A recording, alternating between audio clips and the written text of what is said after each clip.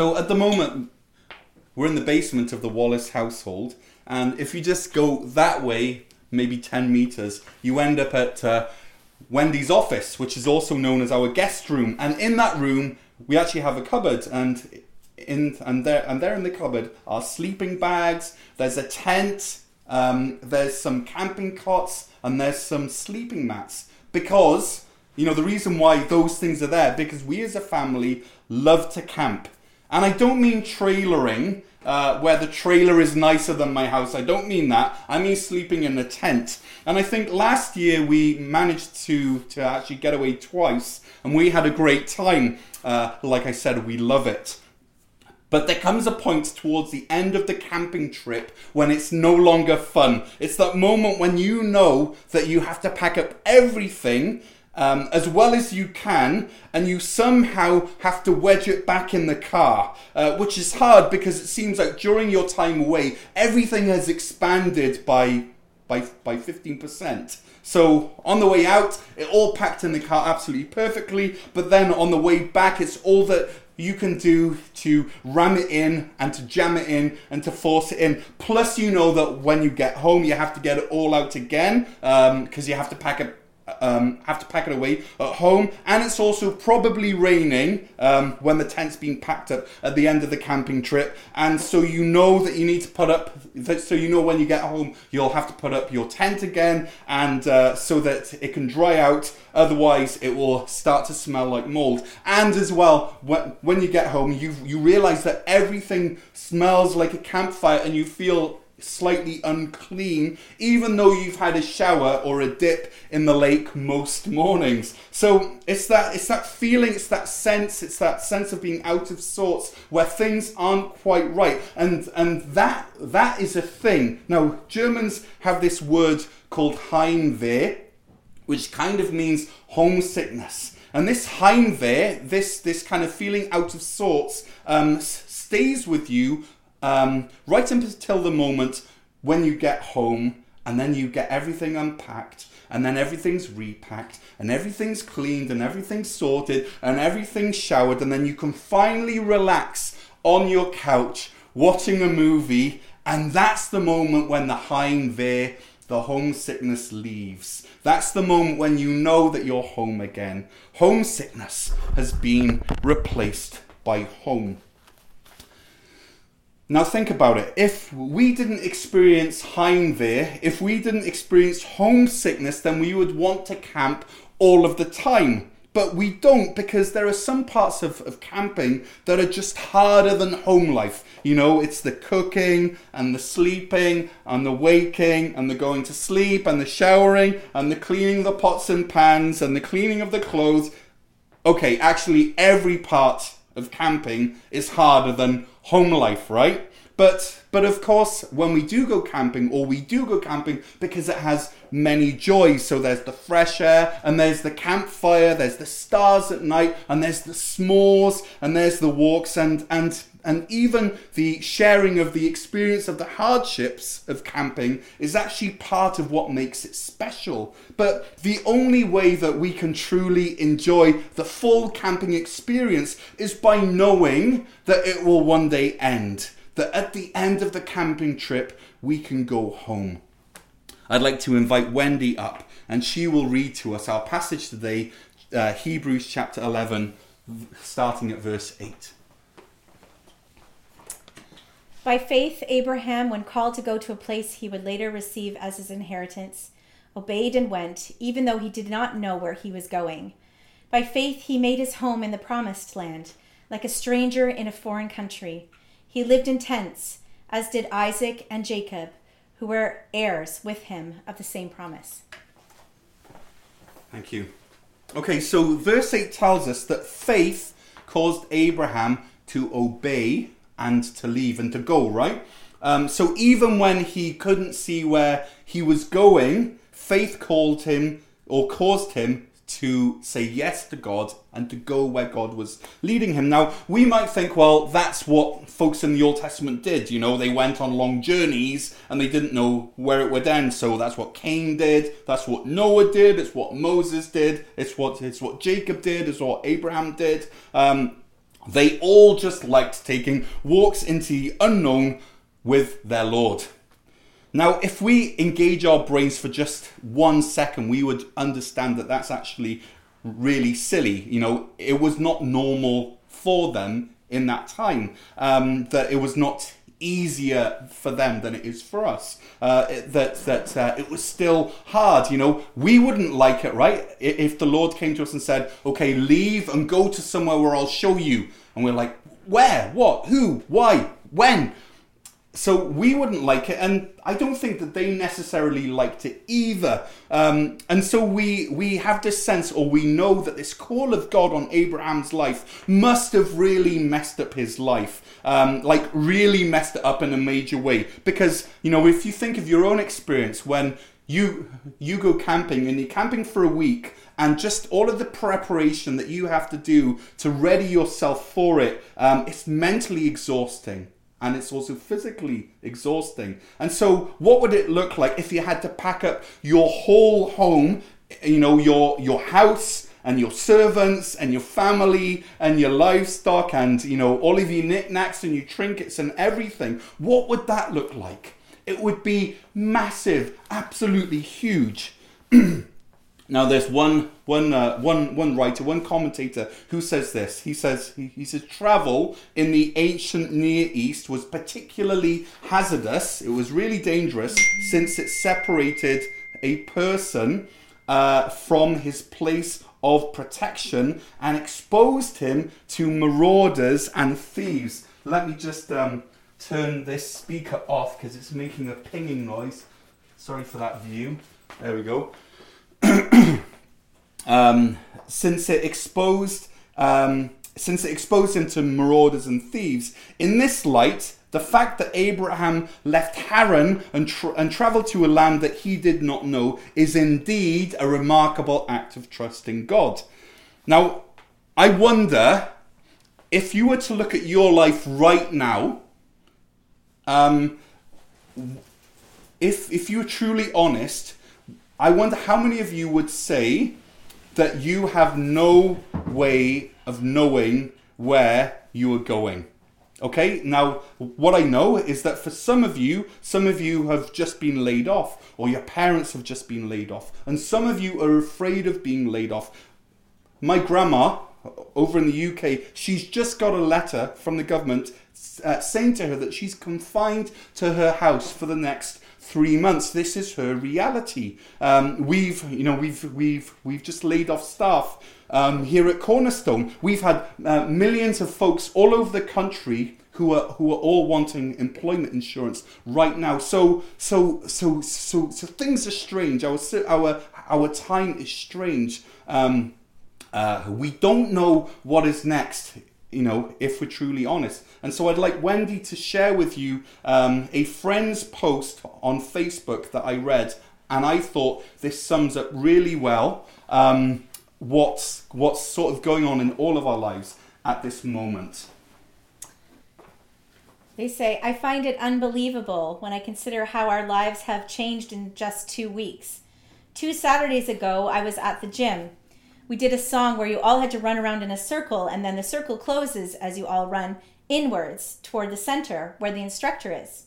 The instructor shouted, "Whoa, 2 meters, folks," and was totally joking. We all laughed. Then, "You better work out hard this morning in case I don't see you for the next 3 weeks. Ha ha ha," another joke. It was the first day of March break. Then, 1 day later, boom, gym closes up. And everything else, no more jokes. Everything got really serious, really quickly. Think about where you were 2 weeks ago. Incredible how life has changed so drastically in such a short time. Astonishing.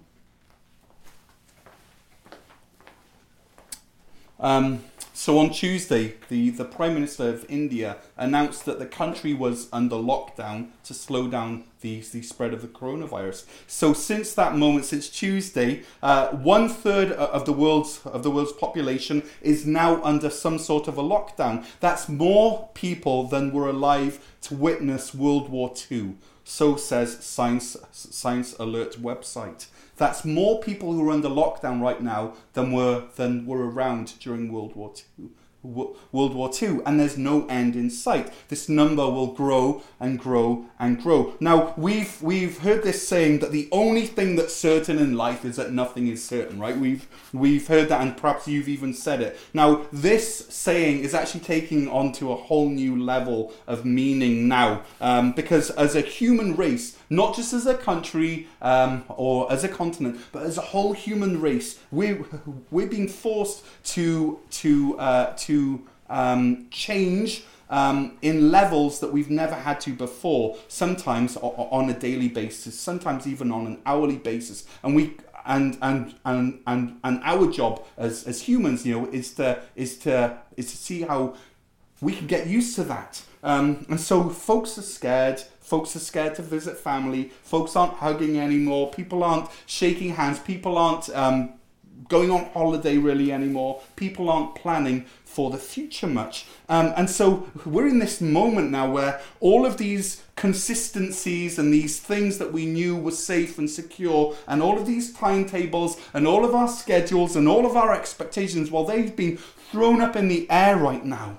And they haven't landed yet. Those things that we've anchored ourselves to have loosened off, and now they're floating. Our investments, our retirement plans, our jobs, our homes, those things that we thought were a foundation of cement, we're now finding out is nothing but a guy rope and a tent peg. Friends, God is the only foundation who is unshakable. And so whenever we set up these other things as our security or our foundation or our safe place rather than God, what we're doing is we're exchanging cement foundations for a tent peg. And so what God's call on us is the same as it was for his servant Abraham. He's called us to live as strangers in a foreign country. This is not our true home. Our true home comes later. This has always been true, but normal life with its schedules and activities and noise somehow has maybe crowded out that truth that this is not our real home. And so we forget. We forget that we are living in tents, that we're living in a campsite, that all of this is merely temporary.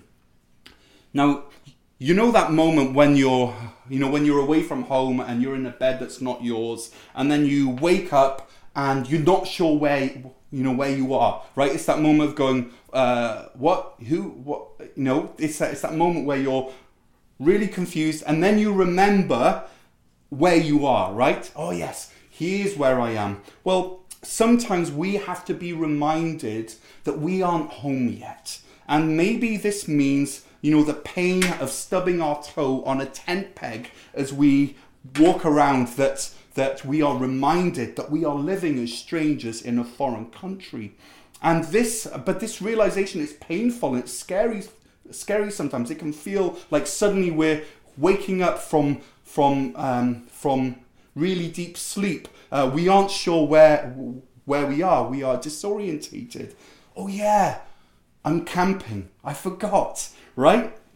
Now, if nothing else, what going camping does is it nurtures in me an appreciation for home, right? It's worth going camping sometimes just so that at the end of it, you can come back and go, oh yes, home, right? And so when we camp, we recognize that tent is not our accommodation plans for the rest of our life. No one hopes to retire in a tent. And here's the thing, is that our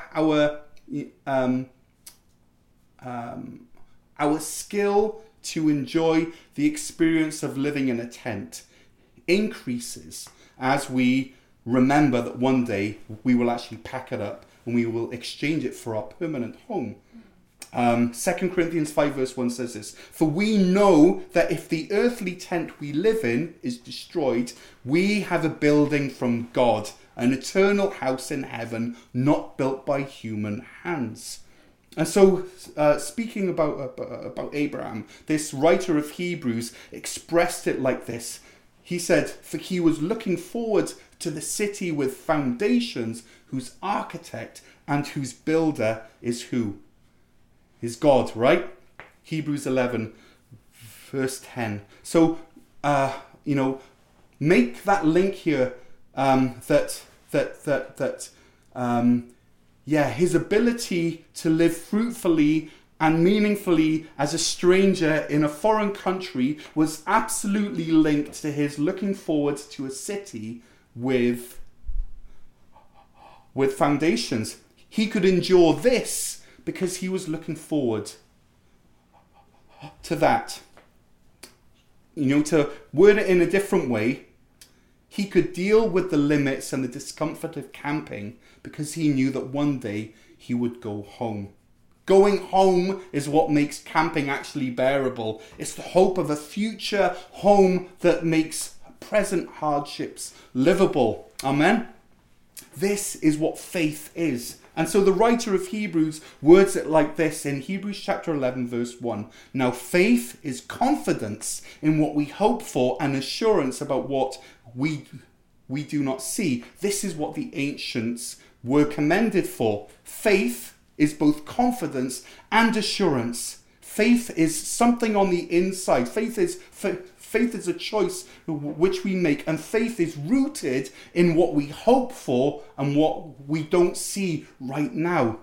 Okay, so if we go back to camping, my faith to keep camping is rooted in the knowledge that a permanent home address exists.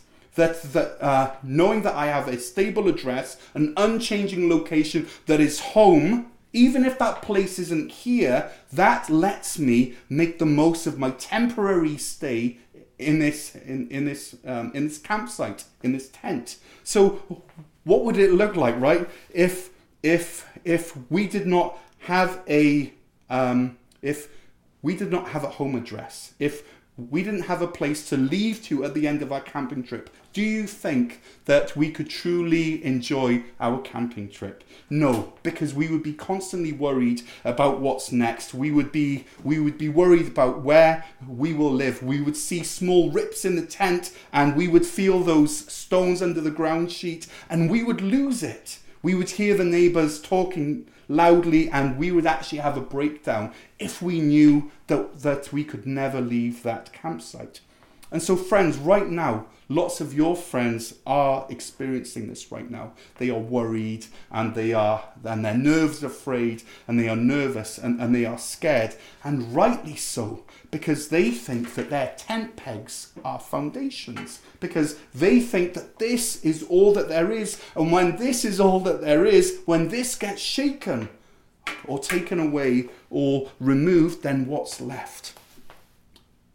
But faith in Christ tells me that I have a home, that I have a hope, even though I haven't seen it yet. And this future hope is rooted in what Jesus has already done on our behalf, as Nathan talked about last week. Our hope is in Jesus, our high priest. We have this hope as an anchor for the soul, firm and secure. It enters the sanctuary behind the curtain where our forerunner Jesus has entered on our behalf. So faith is confidence in what we hope for, a hope that anchors our soul to Jesus in the past and lets us look ahead with hope and with excitement and with anticipation that this same Jesus who entered the Holy of Holies for us, who then pulls us into God's presence, as Nathan told us last week, he's also preparing for us a room in his Father's home.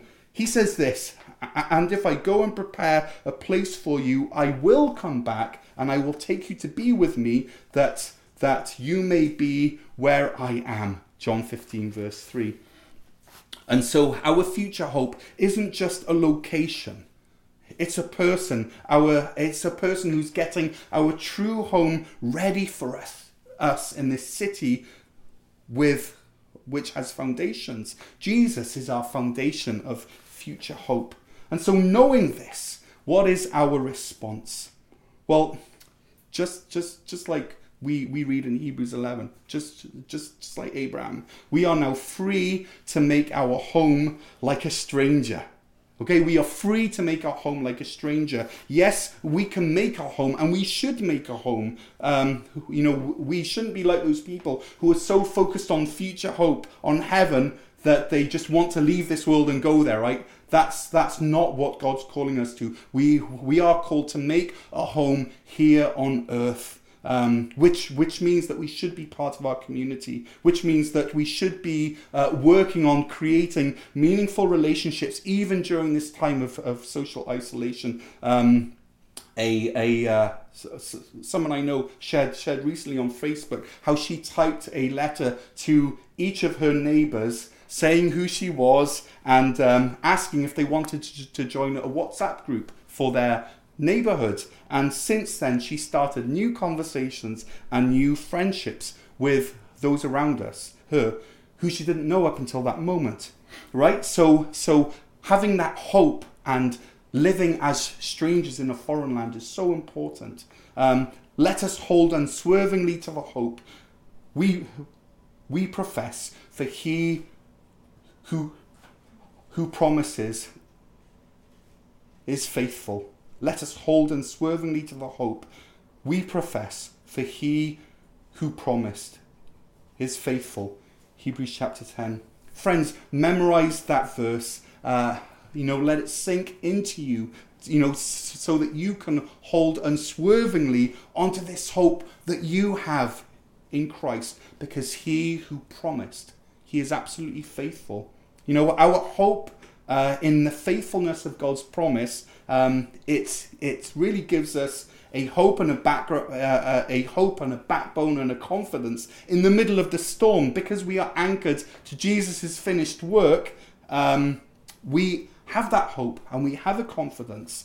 And then this next verse, after saying, let us hold unswervingly to the hope, says this, and let us consider how we may spur one another on toward love and good deeds, not giving up meeting together as some are in the habit of doing, but encouraging one another. Unswervingly holding on to the gospel hope results in us spurring each other on. So as we are encouraged in Christ, we encourage each other. And let us run with perseverance the race marked out for us, fixing our eyes on Jesus, the pioneer and the perfecter of our faith. For the joy set before him, he endured the cross, scorning its shame, and he sat down at the right hand of the throne of God.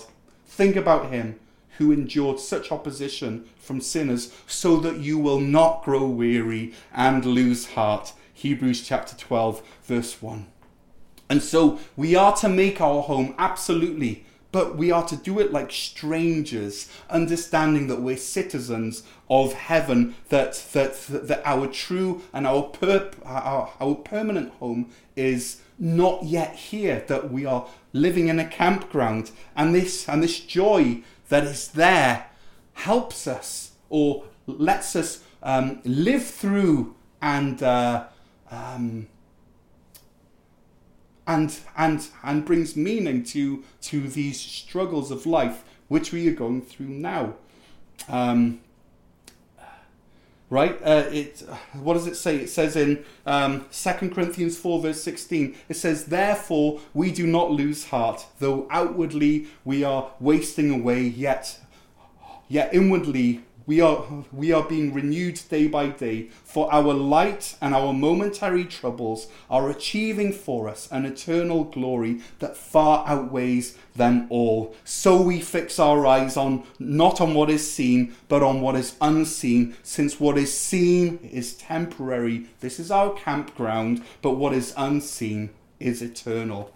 So true hope, it never makes light of the struggles that we are going through, but it also grabs hold of this hope of the reality of what is ours through Christ. And so, remember that we can more enjoy this experience of living in our tent, living in this campground, if we remember that one day we will exchange it for a permanent home.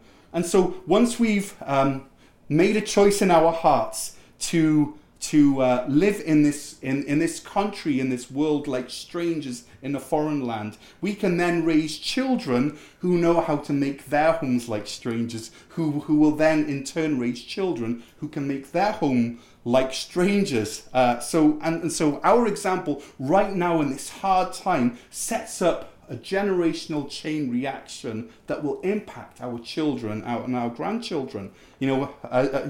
As we read in Hebrews 11 verse 9, it says, Abraham lived in tents, as did Isaac, as did Jacob. So it wasn't just him, it was his son and it was his grandson. They all lived in tents. Three generations of people who knew what it is to camp here on earth. And so Isaac was raised as a camper, viewing this world like a campsite. And because he was raised as a camper, he could raise his son as a camper. 3 generations of faithful, hopeful families who were looking forward to this city whose architect and whose builder is God.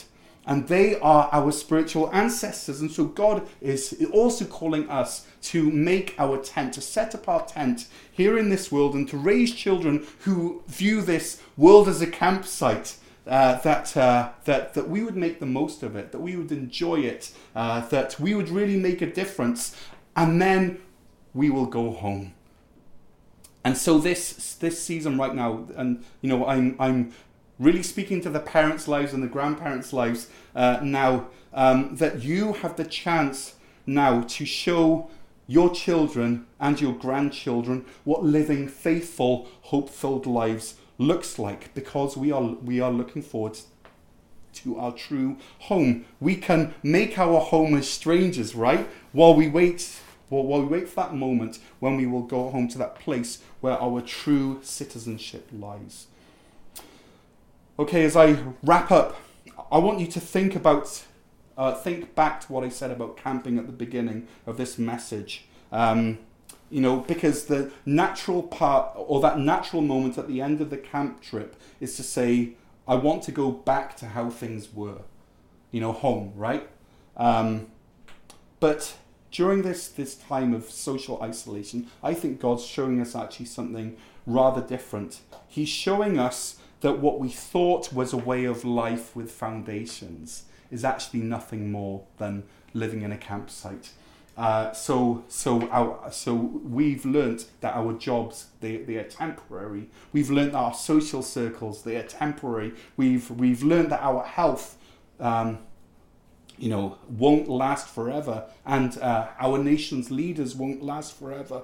That our freedoms won't last forever. All of this is merely temporary, merely tent pegs. And it's like in this time God is prizing our hands off these things, off these temporary things, and he's inviting us to experience a new normal. That he's showing us that these things that we thought were substantive and foundational are nothing more, than a tent peg.